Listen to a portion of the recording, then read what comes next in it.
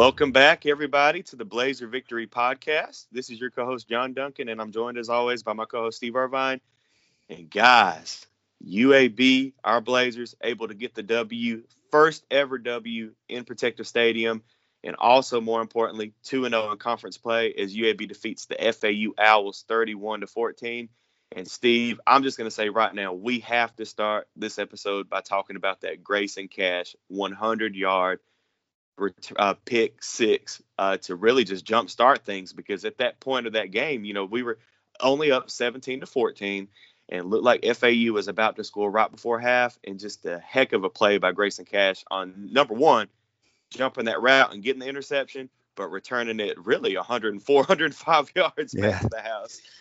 Yeah, I mean, and Coach Clark talked about it in our radio afterwards that, that's a play that could be, remembered forever type thing. I mean, that's a play that could be a season changing type play, or season, when you look back on it, you can say, that play right there turned this or turned that. And, because honestly, I mean, this is crazy to say, but I felt like FAU kind of quit after that play. They did. I mean, they came out in the second half and had a good first drive until they got a couple sacks. But I just felt like it was a different team after that play. And when you look back on it, and I mean, you never know what would have happened. But if FAU scores right there, takes a lead in the halftime, the locker room is jumping at that point. They got all the momentum. They get the ball coming out in the second half and bring it down to score again. All of a sudden you're in big time trouble. Especially in a game that you should have been up 28-7 at that point. And you should have, could have, would have. And so I just think that that play right there was such a game changing play, and it was such a heady, smart, kind of calm play, because everything, you're kind of losing your confidence a little bit because they're driving down the field on you again. And, he just kind of, just did what he had learned, he just kind of stood there in the middle of the field and watched the quarterback and reacted to what the quarterback was doing, and saw what was going to happen, saw him go through his progressions and stepped in there and made the play. And then it was a great run. Yeah. The thing is he, when he first intercepts it and gets out of the end zone, I'm thinking, okay, he's going to get to, maybe about the 20 good. You got the first half to 20, you're out, don't have to snap it inside the 10. And all of a sudden he gets away from one guy, and, a lineman misses him, and you think like, oh my goodness, he's going to score in this thing. Yes. And so, and that's the thing about Grayson Cash that, some people know around here, but not everybody does. He was a great offensive football player at Hewitt Trussville. I mean, he scored, every night he's scoring 3, 4, 5 touchdowns. And when they signed him, I really had no clue where they were going to put him, because he played both ways and was great both ways. And honestly, I sort of thought they were going to play him on offense because he was that good of an offensive player. So it's not surprising that he can make a play with a football in his hands like that. But just, again, what a great play at a time that team really needed it now. I mean, it really needed it. And it could spark something going forward. I mean, you never know, but it could. Yeah, but definitely, I said this on the Twitter account, and you guys can follow us on Twitter at twitter.com/BlazerPod, but definitely play of the year. So far, at least, definitely play of the year for UAB with Grayson Cash. And also, I heard you ask Grayson post game if that reminded him of a little, of his times at Hewitt, and he said definitely reminded him. And he still seemed a little tired. He was tired. He was tired. Trey said they had to do the IV on him, and I mean, I laughed. I mean, I said in the game, on our broadcast, I laughed when he runs that back 100 yards, and I look out and he's trotting out to cover the kick. The next play. I mean, I'm thinking like, give the man a break, but I mean, that's his job, and that's what they do, and if it had been somebody else on the kickoff team, they'd have done the same thing. That's just what you do. But that's a lot of running, and also. Not just a lot of running there. They had been on the field a long time in the last, quarter and a half. Yeah, they were. And down to only 3 safeties, with the injuries and the first half suspension of of Jalen Key. He had to be on the field a bunch of snaps. It was basically him and Bowler and Troy Young that were kind of rotating at safety there, and so he was tired. He was tired. He wasn't the only one, but he was tired. But those guys are in great shape, and and hey, if it takes an IV to get you there, but I would imagine he went home and got a pretty good night's rest last night. Yes, no doubt. But Blazers able to pull it out 31-14. That pick six made it a 24-14. And what Steve just said, it kind of looked, from then on, I don't, if FAU quit necessarily, but it definitely just, definitely turned the momentum of that game, and UAB never looked back. Looking at the offensive side of the ball overall, UAB looked a lot better, of course, than they did last week against Liberty. But I do want to give one of our listeners a quick shout out. David Franklin messaged us this morning, Sunday morning, when we're recording this podcast, and just brought to our attention that just all the individual players that caught a pass in the FAU game yesterday. And you look at the box score and you really see that, Dylan was able to distribute that ball to pretty much everybody that, got a snap at receiver. Really happy for us. Samario Rudolph, he only caught one pass, but a very important pass, a 25-yard touchdown pass. And we were just talking about before we recorded, Steve, Palmer could have got on there too. Just unfortunately, kind of tripped up and the ball was a little underthrown, but that could have been another touchdown. But good job for A.J. Davis, T.J. Jones, Stanley even catching a ball, Rajay Johnson-Sanders catching a ball. Of course, Garrett Prince, Hayden Pittman, both of those guys caught a pass. I don't like that they both fumbled, but just overall a good day on the offensive side of the ball as in regards to quarterback play and wide receiver play. Yeah, I love, spreading the ball around is great. Ryan Davis was out with couple little nagging injury, and to see some of those other guys come in and make some plays. Tajon Palmer, I think that was unfortunate. I think if obviously if he gets the ball out there, it's a touchdown, and it's a tough play to try to come. He was wide open. It should have been. That was one of the missed opportunities in the first half that could have helped make it 28-7. But I think he's going to be really, really good. Moving forward, I was glad to see T.J. Jones, because I think T.J. Jones is going to be really good. He's just got to get in that rhythm, and and A.J. Davis was a guy that you sort of forgot about in the spring because he was hurt, and some of these other guys stepped up, and he's played a lot of snaps now, and so he's getting better and better, and so it's good to see, because they're going to need they need more production out of that position, and they need guys, and so that was good to see, and David was also talking about the interceptions. You had 3 interceptions by 3 different guys, Starling Thomas and Noah Wilder and Grayson Cash, and so you had 12 different guys catch a pass, some thrown by the other team, but that's okay. Right. So that's a lot. I don't know, he asked if it was the most ever. I don't know about that. I have to really go back and look, because I think, some of the teams that threw the ball a lot, with Daryl Hackney and those teams, they probably spread it around pretty good those days. Now obviously Roddy, in Roddy's years, he was the go-to guy, but they had a lot of great receivers that he threw to, and so you'd have to kind of go back and look on what's the most is caught in one game. But nine's a good number. 9's the best number they had this year. Yes. I think they had 8 against I think it was Jacksonville State, but 9's the best number, and so that's got to keep developing. That's got to keep. I got to start. And you look at it. It was 9 guys. Probably their best pass catching back out of the backfield. Lucius Stanley didn't have one. No, he did have one. I'm sorry. Yeah, right. But he did have one. No yards though. Yeah. No yards. Okay, he did have one. So, but McBride didn't have one, and he can catch the ball out of the backfield. So it could even been more. I thought that you're talking about receivers and tight ends. I thought Terrell McDonald really did a nice job a few times blocking yesterday. You sort of lose track of, you talk about catches and, the success of a guy, of a receiver. But he had a nice block on one of the touchdowns, and I think the second half touchdown, and the Dylan Hopkins run, and I thought when he got in there, he made an impact. He didn't have a catch, but he made an impact. Yeah, no doubt. Yeah, I agree about McDonald. And just looking very, very quickly too at Dylan Hopkins' play yesterday. Stats: he was 13 of 24 for 173 yards and 2 touchdowns. I thought Dylan looked good. I do think he looked a little more comfortable in the pocket than he did last week against Liberty. I'm trying to think how many did they just get one sack? FAU? Just one sack, yeah, just one Okay, sack. Yeah, that's yeah. good. And I thought that he did a better job. We kind of talked about going back to the Liberty game about him holding on to the ball a little too long. I thought that he did a better job. There were a couple times where there was nobody open and he just took off and got 5 or 6 Right. yards or whatever, which is better than just sitting there and just waiting for the defensive lineman or wherever from the other team to come get you and sack you. But yeah, I thought Dylan looked a little better.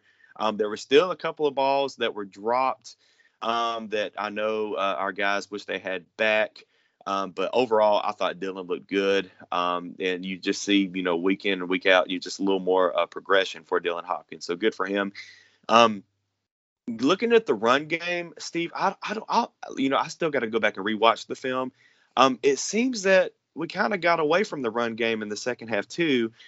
Just looking off the stats, Jermaine Brown had 7 carries for 52 yards, and Dwayne McBride had 17 carries for 52 yards. Would love for them to get close to 100, but I do think the game plan for Vincent was because they knew FAU was going to load the box and stack the box on them. So let's hurry up and do some wide receiver screens, just get the ball out quickly. And I think they did a good job on doing that. But still, want to see that run game get more established. Yeah, yeah. I mean, the run game's been disappointing. I mean, it's as far disappointing as far as reaching potential. Yeah. And it hasn't been bad. I mean, it hadn't been terrible, and so you can't say I'm disappointed because I can't run the ball, because I can. But this is a running game that could be better. And they know that, and they're working on that. And I think that at some points I think they're good enough up front, and they have good enough running backs that at some point in Conference USA, I'm talking about Conference USA opponents, no matter what they're doing to you, you got to just line up and just knock them off the ball and run. Yeah. And I know it's easier said than done, but I think this is a good enough group that can do that.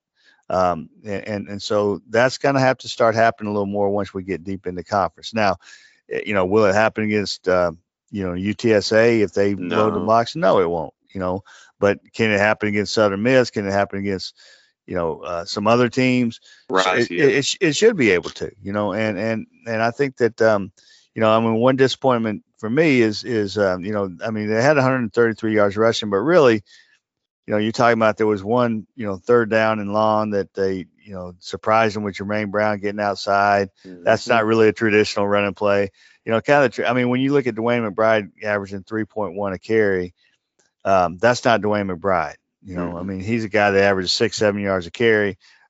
So that number's not good enough, when you're doing that. So, and Jermaine Brown averaged 7.4, which is good, but 18 of it was on one run. Yeah. So what's his average on the others?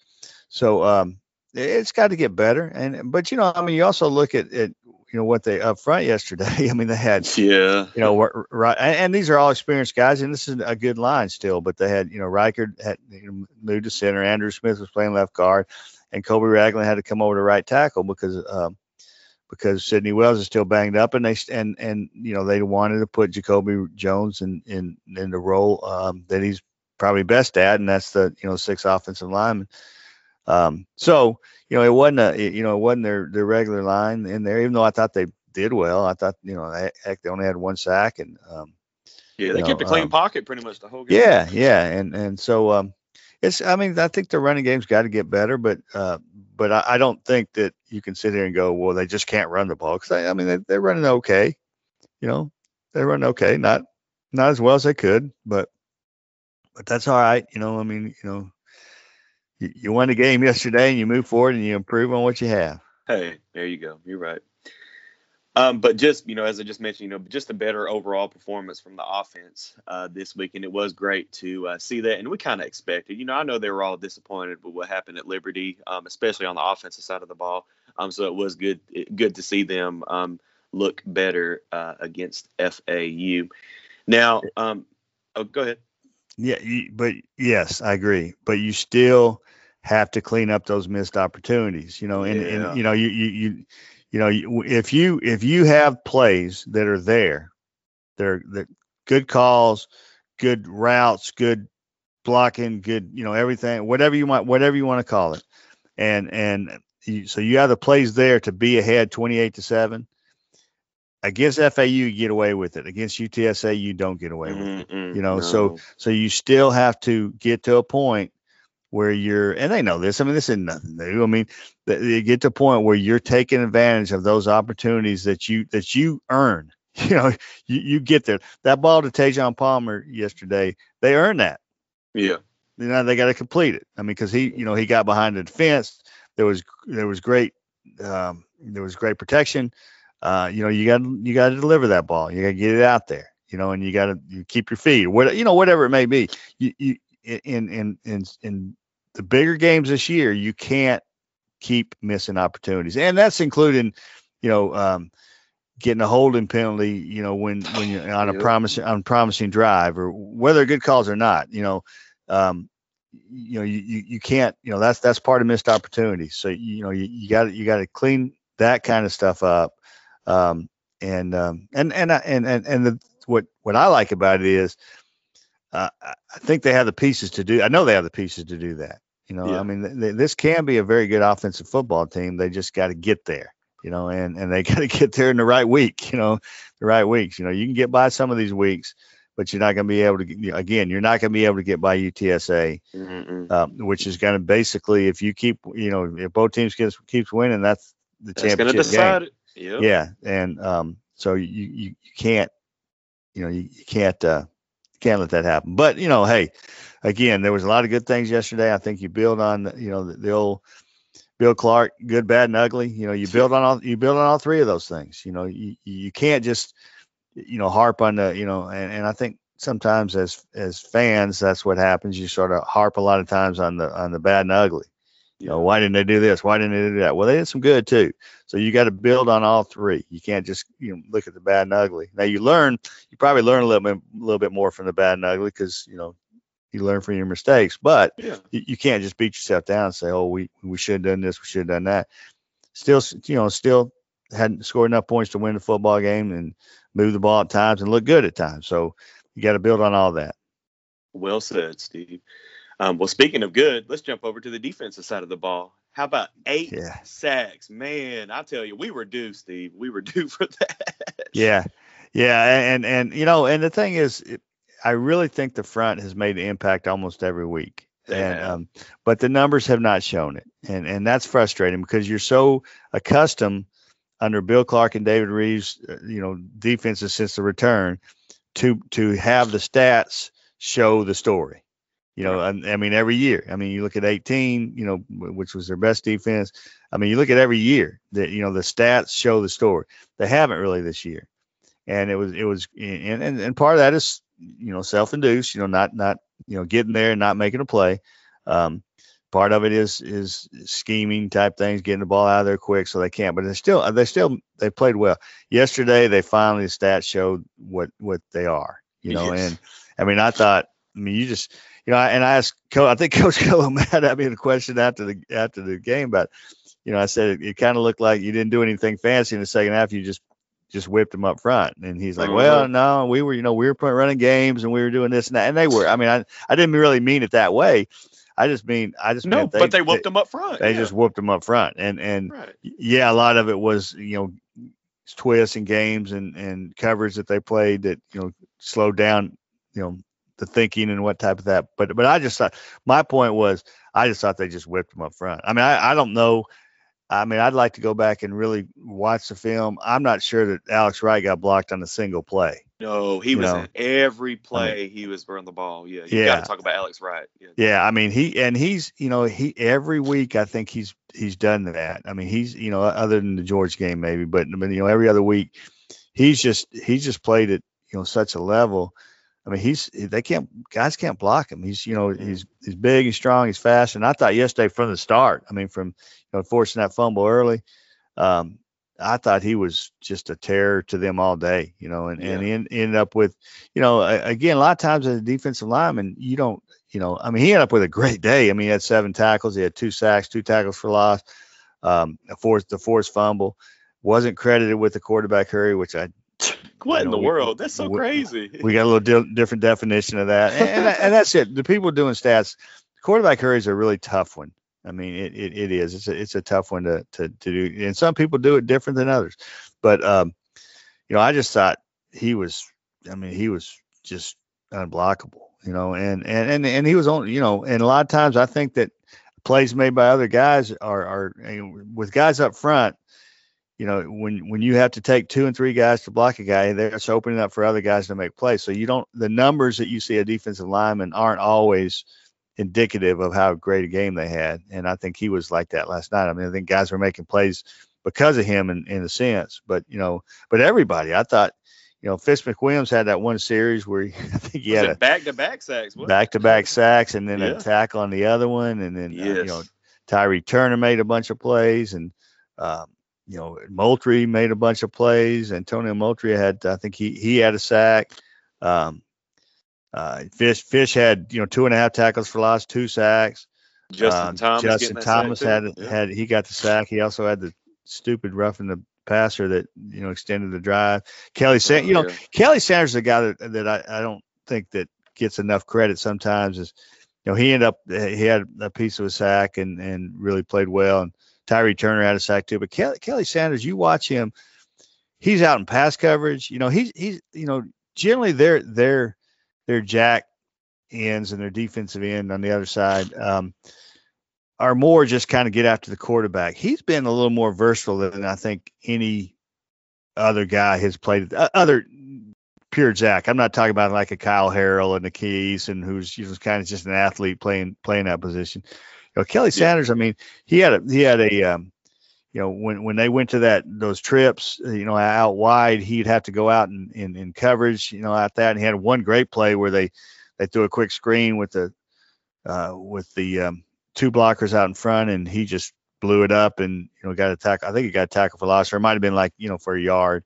But I mean, I think his versatility has really allowed them to do some different things, and I think it's kind of hard to see. But I think he's really, really stepped up and played a versatile role. Another guy that, when you're talking about pass rush, even though it's not up front, it just mentioned was Kyle Harrell. I mean, I thought Kyle Harrell was tremendous yesterday. I mean, he was credited with 4 tackles. He had, 1.5 tackles for loss and shared in the sack. And I thought he made a lot of plays running around. I thought he made a few plays that stopped what could have been a big game by hustling out and using his speed. So he's another guy that's really kind of quietly played great, on the defense for him. And he's probably their best special team coverage guy. Certainly one of them. Yeah. So he's a guy that we sort of lose track of a little bit too. That's played real well. Yeah, and he got credited, it looks like, with 2 quarterback hurries too. So that's good for him. Yeah. And that's what he does. I mean, when they put him and Easton on the outside, whether together or just one of them in there, that's what they're supposed to do. You go out and that you're a speed rush guy. You got to get after him.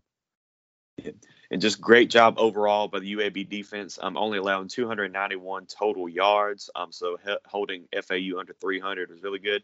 And the big thing, 4 turnovers. We talked about the Grayson Cash pick 6 earlier, but Steve, and I know you guys talked to Clark in the post game. Clark said he's never seen anything like that where they turn it over the first couple plays on the offensive side for FAU. Yeah, so but that was the UAB's defense. Yeah, that was crazy. And I thought they didn't score off Wilder's interception. Unfortunately, another missed opportunity. Field goal. Yeah. Well, it should have been a touchdown before the blocked field goal. Yeah. But I thought that Wilder's play set the tone.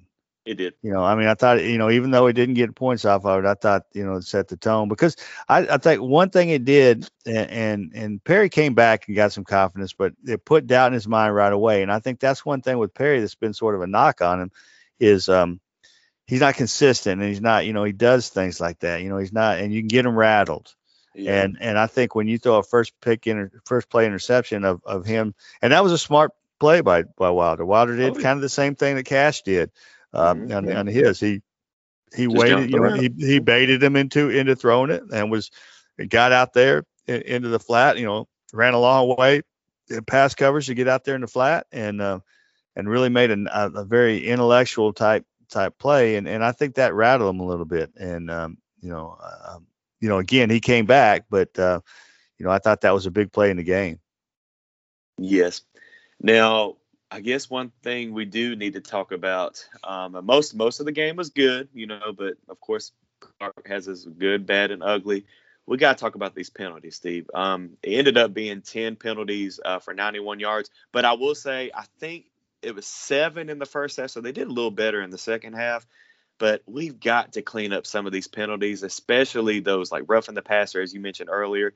Because, we got FAU in a bunch of 3rd and long situations. But when you do something like that and give them a first down, I mean, that's just it just sucks. Yeah. Yeah. I mean, yeah, it really it takes a lot out of you when you make a stop and you make a mistake, and I'm not saying that every call is good and I'm not saying every call is bad. Right. Yeah, I mean, I think there's a little bit of both. I don't think that I certainly don't think they got every call right. But I certainly don't think they got every call wrong either. And I think you put yourself in positions. Now the roughing the passer to me, and I don't know what coach thinks about it, the coaching staff, or what, or even what the film's going to say, because I haven't watched it. And just don't put your hand on them. I mean, come on. You just don't make that play. And I thought personally. And all I've seen is the live play of it. I didn't see a replay of it. I thought it was a good call, but don't put yourself in position. Now there was a couple of pass interference, and David Crane and I had kind of a funny little thing on air about I don't know, I don't remember who they called on, but I think it was a pass interference on that same drive that they extended and it was the guy, the referee that was literally 3 yards from the play doesn't throw it, and the guy 40 yards away does. Just want to show off that arm, man. That's Dave said, well, it could all be about angles, and I had somebody else tell me that angles are very important when calling a play. I don't care what angle you have. You're 3 yards away from the play. Yes. And this is a pet peeve of mine. I think the official, I think refereeing, being an official is a tough job. I don't know the mechanics of it. I don't know the rules like they know them. They're a lot better at calling a game than I am, no doubt. Even the bad ones, even the ones that I think, well, that guy stinks. He's still better than me. Okay, I'm saying that right now. But I will never understand how a guy 40 yards away can make a call that a guy 3 yards away can't. Never understand. I'm sorry. I mean, and you can, if you're a referee, you can tweet me and call me and whatever you want to do and tell me I'm a fool because I don't know how, I don't know. I don't care. If I'm 3 yards away, I got a better view than you do 40 yards away. I don't care. Agree. I don't care what you say. Agree. I do. And that's not to say that I can't be blocked off. And that was the other thing. On that play, there was nobody in between them. Now, he can't see one side of his body, maybe. But the guy 40 yards away can't see both sides of his bodies either. Yeah. So I don't know. But no, they got to clean that up because they can't keep extending, letting extending drives, putting themselves in positions that extend drives. Now, some of those calls weren't right. They weren't. But again, it doesn't matter. It doesn't matter. They called them. And the drive is extended, so that that can't keep, again, that can't happen against UTSA or a better team. It's gonna lose you a big game if that kind of stuff keeps happening. Right. And and I get so tired of people saying, well, why don't they work on penalties? Why don't they? They do. You think they just you think they don't care? I mean, they're trying to clean this up. And they're getting frustrated, and so it's not like they just I mean, they're trying to clean this up, and I know it's been happening for some years, but there's, it's not like they just go, hey, let's go in and get a bunch of penalties.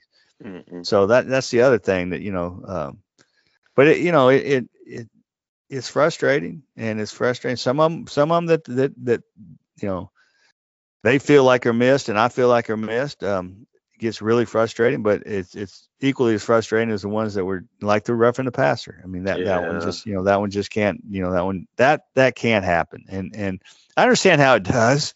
I understand how a guy gets back to the quarterback and he's been fighting his tail off to get back there, and he's been being held and they're not calling it, and and right. chopped and they're not calling it, and you get back there and you're like, I'm gonna hit this sucker. I mean, you want to hit him. I understand that. I mean, I do, and it happens all over the country. It's not just it's certainly not just UAB, but you can't do things like that, and No. and you got to be careful because the way they call that. I mean, every week we see examples of what in the world is that? They'll call, a guy will barely touch him and they'll call it. And other games, and so, but again, back to your point, yes, it can't keep happening. Yeah. And real quick though, I did want to talk about, you already talked about one of the bad PI, or in my opinion too, that I thought it was a bad PI call. But there was another one. And I believe it was when FAU went for it on 4th down and they kind of just threw it up and they called PI. I can't remember who they called it on, but we got the PI call. And I thought that was a bad call too. And, as always, I'm going to go back either later today or tomorrow and rewatch the film to see if there's maybe a better camera angle. But it all goes back to you just can't you can't play a part of the game. Like, you're putting yourself in the game. I just don't, I agree with you, Steve, like how a guy on the other side of the field is going to throw a flag when you got the ref looking right at it and he's not going to call. Now, granted, That was the same ref that said they scored on that touchdown, I believe, either the next drive or whatever, when it looked like from where I was that FAU didn't score the touchdown. But, of course, they went and reviewed it, and they didn't have a good camera angle on. Well, and I'll say this on both of those plays. I think the first one you're talking about was on Devondrick Bynum. It was on Bynum. That's right. And from my vantage point, 200 yards away in the booth, I thought it was on the play. I thought it was an easy call, that it was a pass interference. It looked like it was pass interference. Now then I watched the replay and I went, wait a minute, I don't think that is. And I think in that case, and I go back, I guess I'm going to call myself a liar a minute ago. I think in that case it was a little whatever angle you saw on it, But again, the close guy didn't call it. Right. So that one, I don't know on that one. I want to go back and watch again. The touchdown play, Trey Ragland, our sideline announcer, was literally right there. He was standing on the pylon, basically behind the line at the pylon with nobody in front of him, and he said it was a touchdown. So he said what happened was the guy basically, the ball hit the pylon. I tell you what. That was an incredible defensive play, because when that happened, it was a great call. It was kind of, went in motion. He had a blocker out in front, had a big tight end out in front of him. I think it was Swoops being blocked, and I don't remember who the players were. It might have been, but it was Swoops being blocked and Bynum coming over, and Swoops did a great job of neutralizing a guy that was a lot bigger than him blocker, that kind of made the guy hesitate before he tried to get outside, to give Bynum a chance to hustle over and really make a nice play to make it close. That should have been a walk-in touchdown the way it was called. I mean, it was just like, if those two guys, if Bynum and Swoops don't make two great individual plays, they don't even get close. I mean, they don't get close to tackling him. So I do think that was a play was a lot closer than it was called and executed at first. But I do think those two guys deserve a lot of credit to making that close. But Trey was right there, and he said that it appeared to him, literally, again, I'm going back to, he was 3 yards away from the play. He said it appeared to him that the guy hit the pylon with the ball. And I will give credit to the official that made the play on the field. He was right there. Yeah. He was in position to make the play.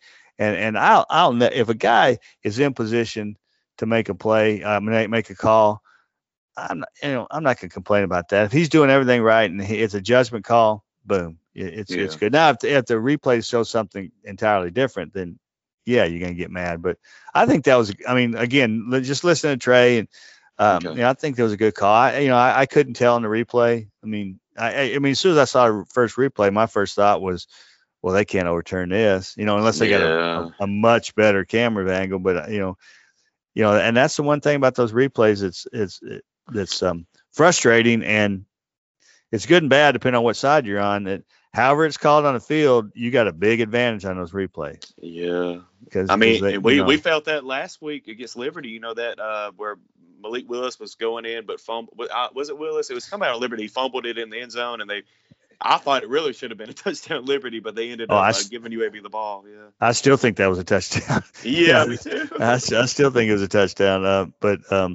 But again, that was the other thing is they they didn't feel like, even though I thought in the replays you could see it pretty good. Same thing with Spencer Brown's fumble last year. Well, Spencer Brown's thing they called a fumble last year against Louisiana Tech.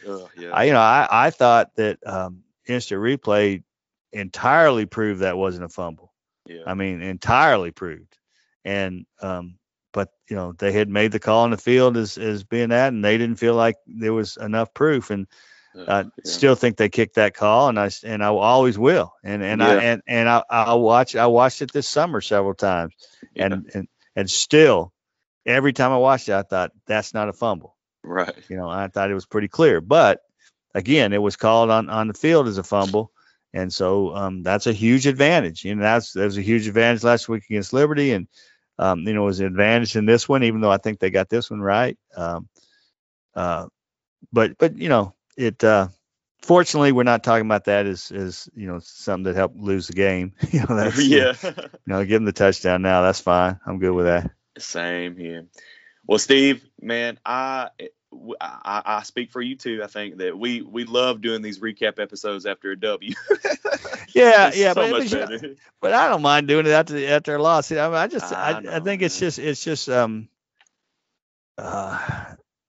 I don't know. It's just it's fun to sort of get it. I mean, it's kind of like our good, bad, and ugly. Yeah. Hey, you're right. And I think fans have to do that. And people have to do that. Whether you're a fan, whether you're broadcaster, whether you're a player, coach, whatever, you got to kind of get that one out of your system a little bit. Good, bad, and ugly. I mean, you got to get that out of your system, and think about because too often times after a win, you have a tendency to nitpick too much, and then certainly after a loss you have you can't see the good.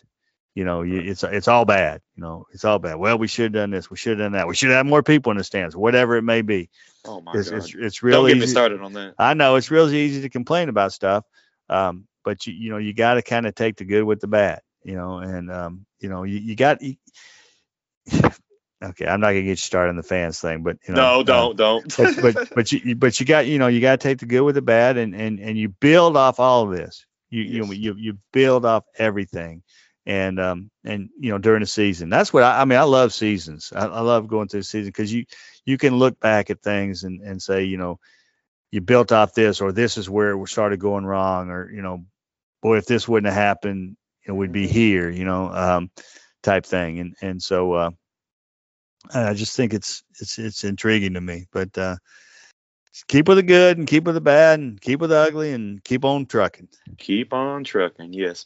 Well, guys, make sure that if you're not subscribed to our podcast, make sure you subscribe to us or follow us on either the Apple Podcast, Spotify, iHeartRadio, Podbean, YouTube, wherever. Just make sure you are subscribed to make sure that you don't miss any future episodes of the Blazer Victory Podcast.